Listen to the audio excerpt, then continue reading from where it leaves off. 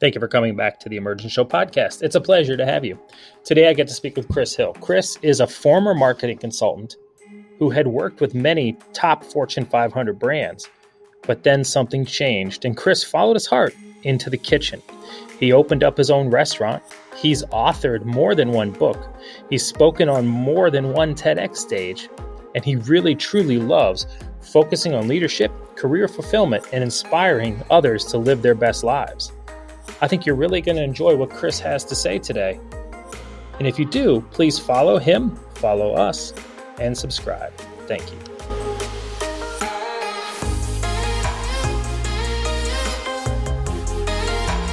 Hey, Chris, how are you today? I'm doing great, John. How are you, buddy? Great. I'm sorry to hear you got a flat tire on your way back. That kind of, ruins a day sometimes. Yeah, there's always a wrench to throw in there, right? Right. Yeah, and, I think in this day and age, especially with COVID and everything, those are the kind of things you hope for as opposed to other things, right? Yeah, hey, I'll take a flat tire any day of the week, absolutely. Right. So I know your background's a little varied. You were doing marketing for a while, and then you transitioned out to be a chef. Can you tell me what made that transition for you, why you did it?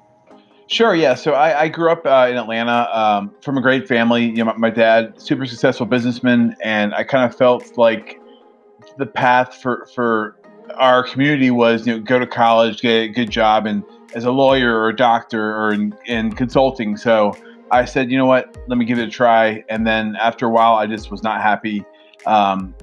Ended up moving up to Virginia to work with my cousin. He owns some restaurants up here. Ended up opening up one together with him, which is how I ended up kind of staying here. So yeah, here we are. Gotcha. And how was the day-to-day of that? I know the day-to-day of restaurants. I've done it myself, but of course I work with people who do that. How is it different from the day-to-day from being, doing what you were doing to jumping into restaurants? I love it. And that's probably the one thing I miss more than anything. Not being in a kitchen or in the environment every single day now is every day is different and every day is unique. I love it. I love the camaraderie you build with your team, with your staff. But at the same time, when none of us are getting any younger, it takes a toll on your body, being on your feet all day. So, yeah. Yeah, and I think that's the big thing. I know a chef here in Cleveland pretty good, and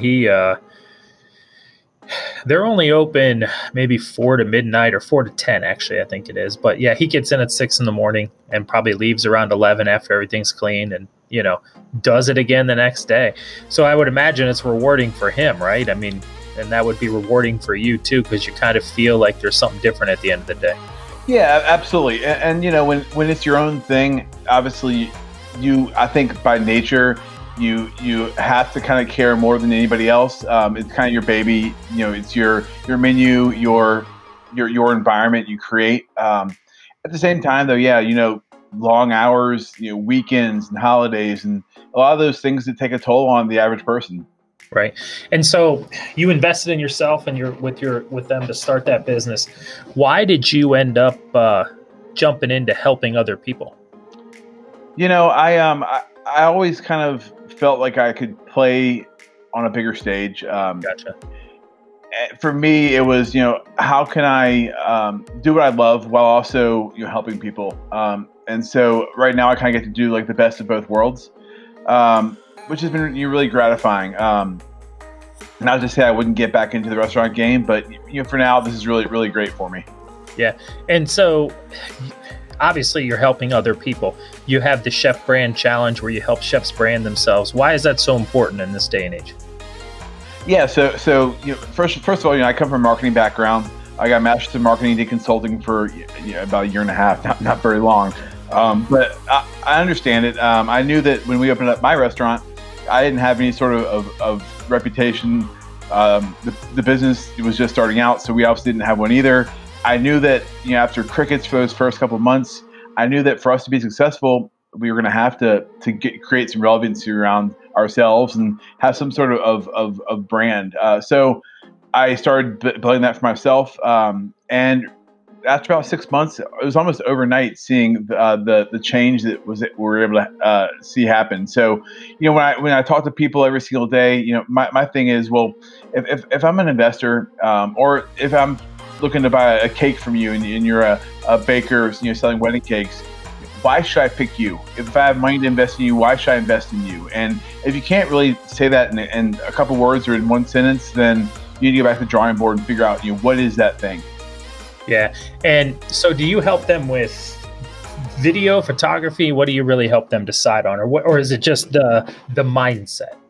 Well, yeah. So, I mean, it's actually very tactical. So, it's a 10-day chef brand challenge. You go to my website, chrishillonline.com, and you sign up. And over the course of the next 10 days, I'll send you an email every single day.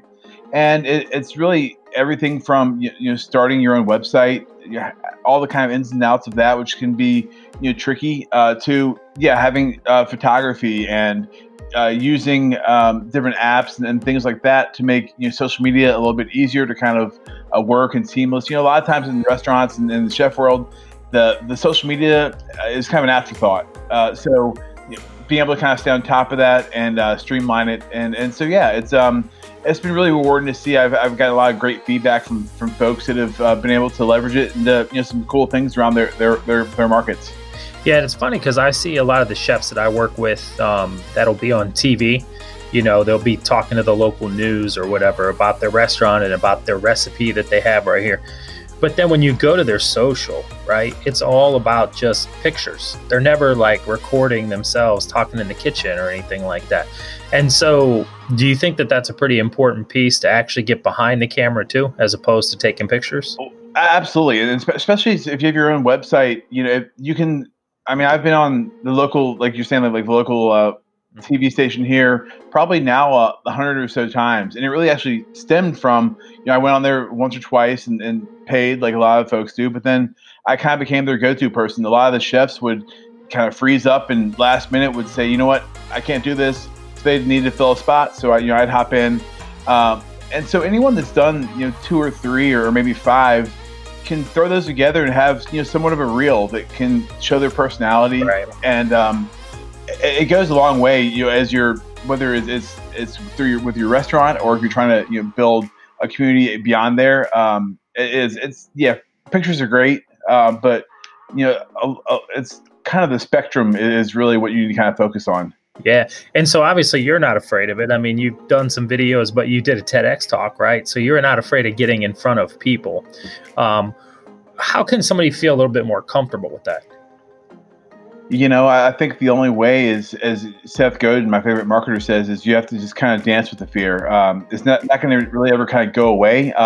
But yeah, I mean, me naturally, I'm not a super outgoing, flamboyant type personality. But I knew for me to get the goals that I wanted to create for myself, for the business, I knew that we would have to kind of do some things that we weren't doing. I'd have to step out of my comfort zone, and I think we all are capable of it. And when you go out there, you try it once, try it twice.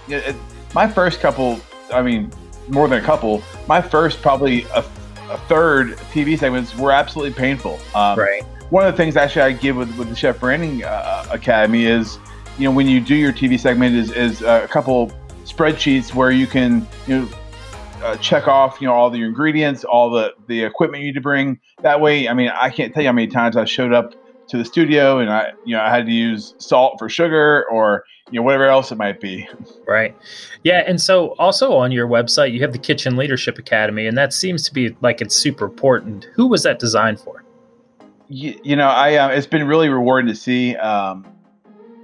The Kitchen Leadership Academy has really been my goal to bring people in the industry together that are passionate about the industry, about bringing their teams along and making the place the industry a better place than it was when we found it. So anyone from an executive chef to someone that's maybe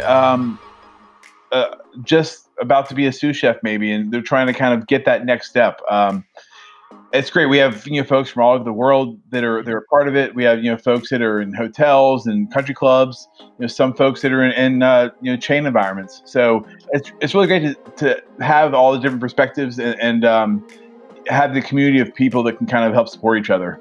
And is it open to like all restaurant people, or is it just chefs? We have some owners and GMs. Okay. It's I think it is more focused on back of the house, but anyone that has their hands at all on the back of the house, it's absolutely I think people will find it to be really, really a great thing to be a part of. Do you guys have some conversations in that community right now on reopening? Yeah, that's one of the big things is reopening and it's interesting too because we have things that are happening here in the U.S. We have folks in Australia, in Europe, over in UK. So they're doing different things. We obviously have certain guidelines here, not only like in different states, but so it's challenging. And obviously, like you look at country clubs, they have a little bit more of a lax environment than a hotel or a restaurant. So it's interesting to see and kind of hear the perspectives of everybody that kind of comes along. Yeah, and so you probably also talk about this because I kind of talked about it offline. Like, what's it like to open your own restaurant? And maybe if you could come up with 3 tips for someone who might want to do it, who might be an exec sous and say, I'm going to open up a small kitchen or something. What are some tips for them? So first of all, being able to open up your own restaurant is one of the more rewarding things. I mean, it's seeing something that goes from an idea to, all right, we're going to start putting it into place to, all right, now we see this starting to come to life. It's really amazing to see. And anyone that feels like they can't not do it, I say go for it. If you want to do it because you feel like it's gonna bring you a bunch of money or something like that, I would have you kind of step back and really re-ask yourself, why am I doing this? I think you have to just love it. I think you have to want to be a part of it. And when you do good work after a long time, things kind of take care of themselves. And in terms of some tips, first of all, right now we look at the whole COVID environment. There's going to be a lot of restaurant space that will be open in the next couple. Yeah. I mean, it's already open. Plus, right. The next couple months, next year. So, I would keep an eye on your local market for what's available. There's going to be some great opportunities for some turnkey restaurant space. In addition to that, I would, when you get to the point of negotiating with a landlord, make sure that you work out some sort of percentage of sales versus a flat rent. That way, as who knows how things are going to go over the next 6 months, year, a couple of years. If you have a percentage of sales, that way, if you're not super busy because of the circumstances, you're going to be able to at least not have to shell out a bunch of money that you don't really have. Gotcha. And then one more thing I would say is if you are going to, whether you're a chef or you have a great concept, what is the thing that you are about, that you stand for? And at the end of the day, the customers, the people that you're looking to hire, they need to know very clearly who you are. You're going to be able to attract the right people to work for you, but also attract the right people to come in and enjoy the food. Mm-hmm. And you mentioned the financial side of things, especially when it came to leases or, the operating costs, right? And that always seems to be the challenge for folks who want to start their own place. They got this grandiose idea that it's going to happen and they're going to be a famous chef, and they jump in and then they just don't know how to run the business. How about partnering with somebody like a mentor or somebody to help them with that? Absolutely. I mean, when I opened up my restaurant, I'm very creative, very kind of out of the box. Like, I love, like we talked about before, not having every single day be the same. Mm-hmm. My business partner was very meticulous, very by the books, loved to sell spreadsheets. Having someone, whether it's a mentor or somebody that at least has a different skill set than you, I think is massively important. In terms of looking for money, a lot of folks think, I'll just go to the bank. Well, banks aren't, as you know, John. Banks aren't giving money for restaurants. Right. For restaurants. I would start with maybe your close family circle. If there's maybe an uncle that has a little bit that you get to see a couple times a year, or if not that, maybe start as a catering company. Maybe you cater some high-end dinner parties on the weekends, and you kind of are able to build your Rolodex. And if you don't have the money yourself, if you don't have somebody in the family, have a a 1 year, 2 year kind of plan for attracting the right people to your business concept. Yeah, and I think I just had a great conversation with a gentleman called Chris Muzon, and he basically was, it's hard to talk about the money, right? It's hard to talk about money for a lot of different people. But if you start off talking about that money, like you just mentioned, and saving that, so if you did a catering gig, save that money to go towards the future, right? And not spend it on, I don't know, something else, right? Save the money so you can build your own business. Yeah, and then if you really crush that catering gig, have an amazing menu, the people are really impressed, well, maybe those are your future investors. Mm-hmm. So if you do it right. Yeah, and so there's a challenge, of course, in the industry right now about like turnover rate, right? And you had one big question is how I can get my staff to care more. So how does that happen for people? I mean, obviously you're talking close to hotels and restaurants anyway, 70% turnover rate before COVID. How do you get the hourly employee to care a little bit more? Yeah, that's one of the challenges that I think we'll probably always kind of see. So folks like you and me will always have a job. But at the end of the day, you got to think, well, why do people show up to work? Yes, for a paycheck, but beyond that, because they want to be a part of something, because they're able to grow and learn and get better, and hopefully you can kind of see where they want to go. Maybe have that conversation when you hire them and help them in their journey. So having their best interest in mind. I think a lot of us, we go work somewhere, we just feel like, well, we're just another employee. Versus, if you're able to, as the owner or the manager, the chef, give more opportunities, maybe opportunities at competitors that would be a step up for them. They're going to appreciate that. The rest of the staff's going to see, wow, like Chef Chris really has my best interest in mind. So definitely that's kind of first step. In addition to that is thinking, well, what are the ways that I can quote unquote pay somebody that aren't with just dollar bills? So right. With new skills, maybe I can get them a stage. Maybe I think with this whole COVID thing, we will see in the industry a lot more compensation in terms of insurance plans and things like that. So yeah. Yeah, and I know a few chefs like that I know in the Cleveland market. They like Tuesday nights, they give the special to their sous chef, right? And so like, hey, you get to choose what the specials are. Like, and I think that kind of gets a buy-in to people. Or even it might be their meal, it might be their dinner. Like they might have designed it, and I think that's a key way to do it too. Yeah, yeah, absolutely. And so doing things like that, maybe having a round table where you meet every Tuesday or Wednesday and say, all right, everyone come with some specials. We'll use someone's this weekend. Maybe you go out to local farms and give some kind of education. Yeah, I remember when we opened up my restaurant, we changed our menu every 3, 4, 6 months, something like that. And my business partners would always want to sit down, and I'd say, well, let's bring the kitchen guys in here. And they never really understood the importance of having that buy-in, of having that kind of empowerment. Gotcha. And so you've written a couple books, right? Or you're in the process of writing another one. So what made you decide to go ahead and write a book? I mean, it's not a simple thing to do. It's not. And one of the tricky things for me is wanting to put new blog posts out there. You always want to have the next blog post be better than the one before. But right. When you're writing a book, you kind of want to leave your best stuff for the book. So it's kind of tricky. But for me, it was partly of trying to find a way to kind of make this whole thing work as a business for me. Different streams of income.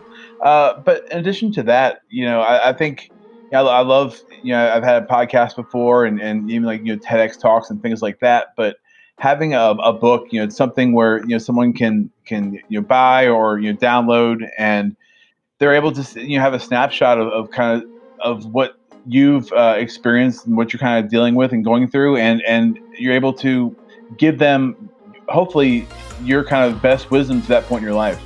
Yeah, and I think that people feel like they might not have anything to say, right? But I think everybody has a story to tell. And so whether it's from an employee standpoint or a leader standpoint, how did you come up with the topics that you put in your book? Well, yeah, I've been fortunate, been able to build a social media following. I was able to kind of track, what were the questions people were asking me. I'll do a Facebook Live or something along those lines, and I'll get 6 or 8 or 10 questions that are repeats. I feel like the ones that people are always kind of struggling with. So I'll kind of highlight those and say, well, this is a blog post, or this is something we're touching on later on, or this is maybe it's a theme to a book. Gotcha.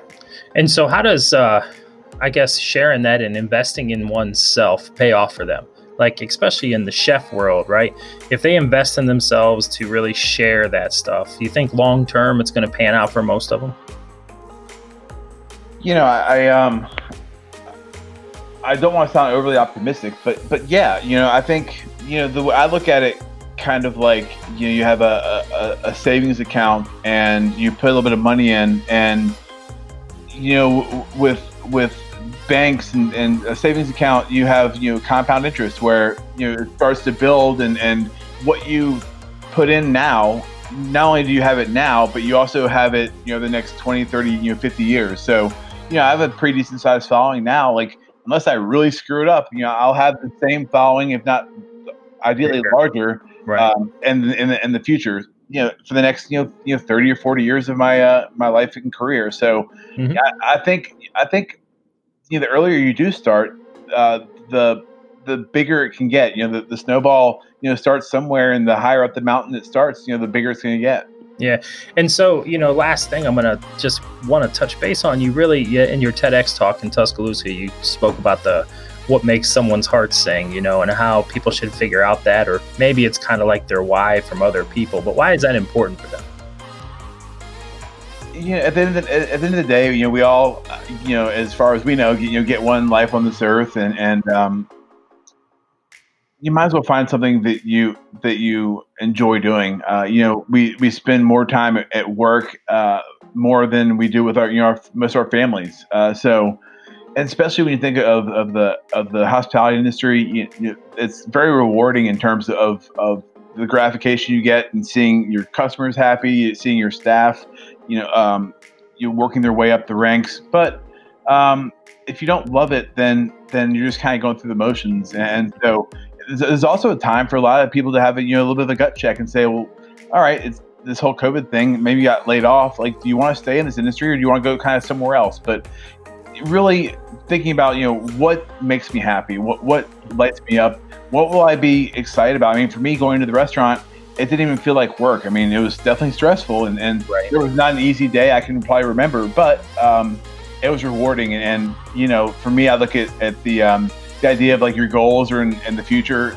You have a big mountain, and what are the things that are going to get you closer to the goals? One step closer, or one step further back. Yeah, and I think that's the mindset that people need. They need to kind of decide if they're going to do it or not, and if they see something that might need changed, why can't they be the one that changes it, right? Yeah, I mean, especially, whether it's on a big scale or on a small scale at work. Like, if you see things you're not happy about, like, instead of going home and complaining to your spouse or your friends over a drink after work, figure out a way to change it, and find a way to make the best of the situation you have. I mean, most of us have all been through situations where we're not feeling like we're at the best place, where we don't have the best job, or we're not completely content and satisfied with where we are. But all right, well, what can I do to get the next job to move a little bit closer to those goals in the future? Yeah, cool. Well, Chris, hey, I appreciate the time today, and we'll definitely keep in touch as we move forward with this. I'll definitely share everything that you have, and you're writing 2 books. What's the first book called?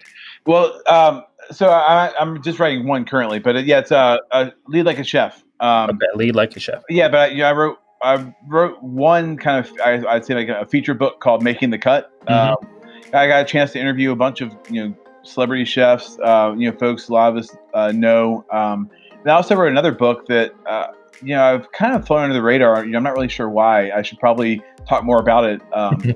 But it's called Crush Your Career, and it's really about the branding and what you need to do. I look at how the chef world 30 years ago, you got a job as a chef and you kind of just worked your way up the ranks. Right. And now things, with social media, with Food Network, it's kind of turn everything on its head, and things are definitely unique. So building a brand for yourself, that's really kind of what it's about.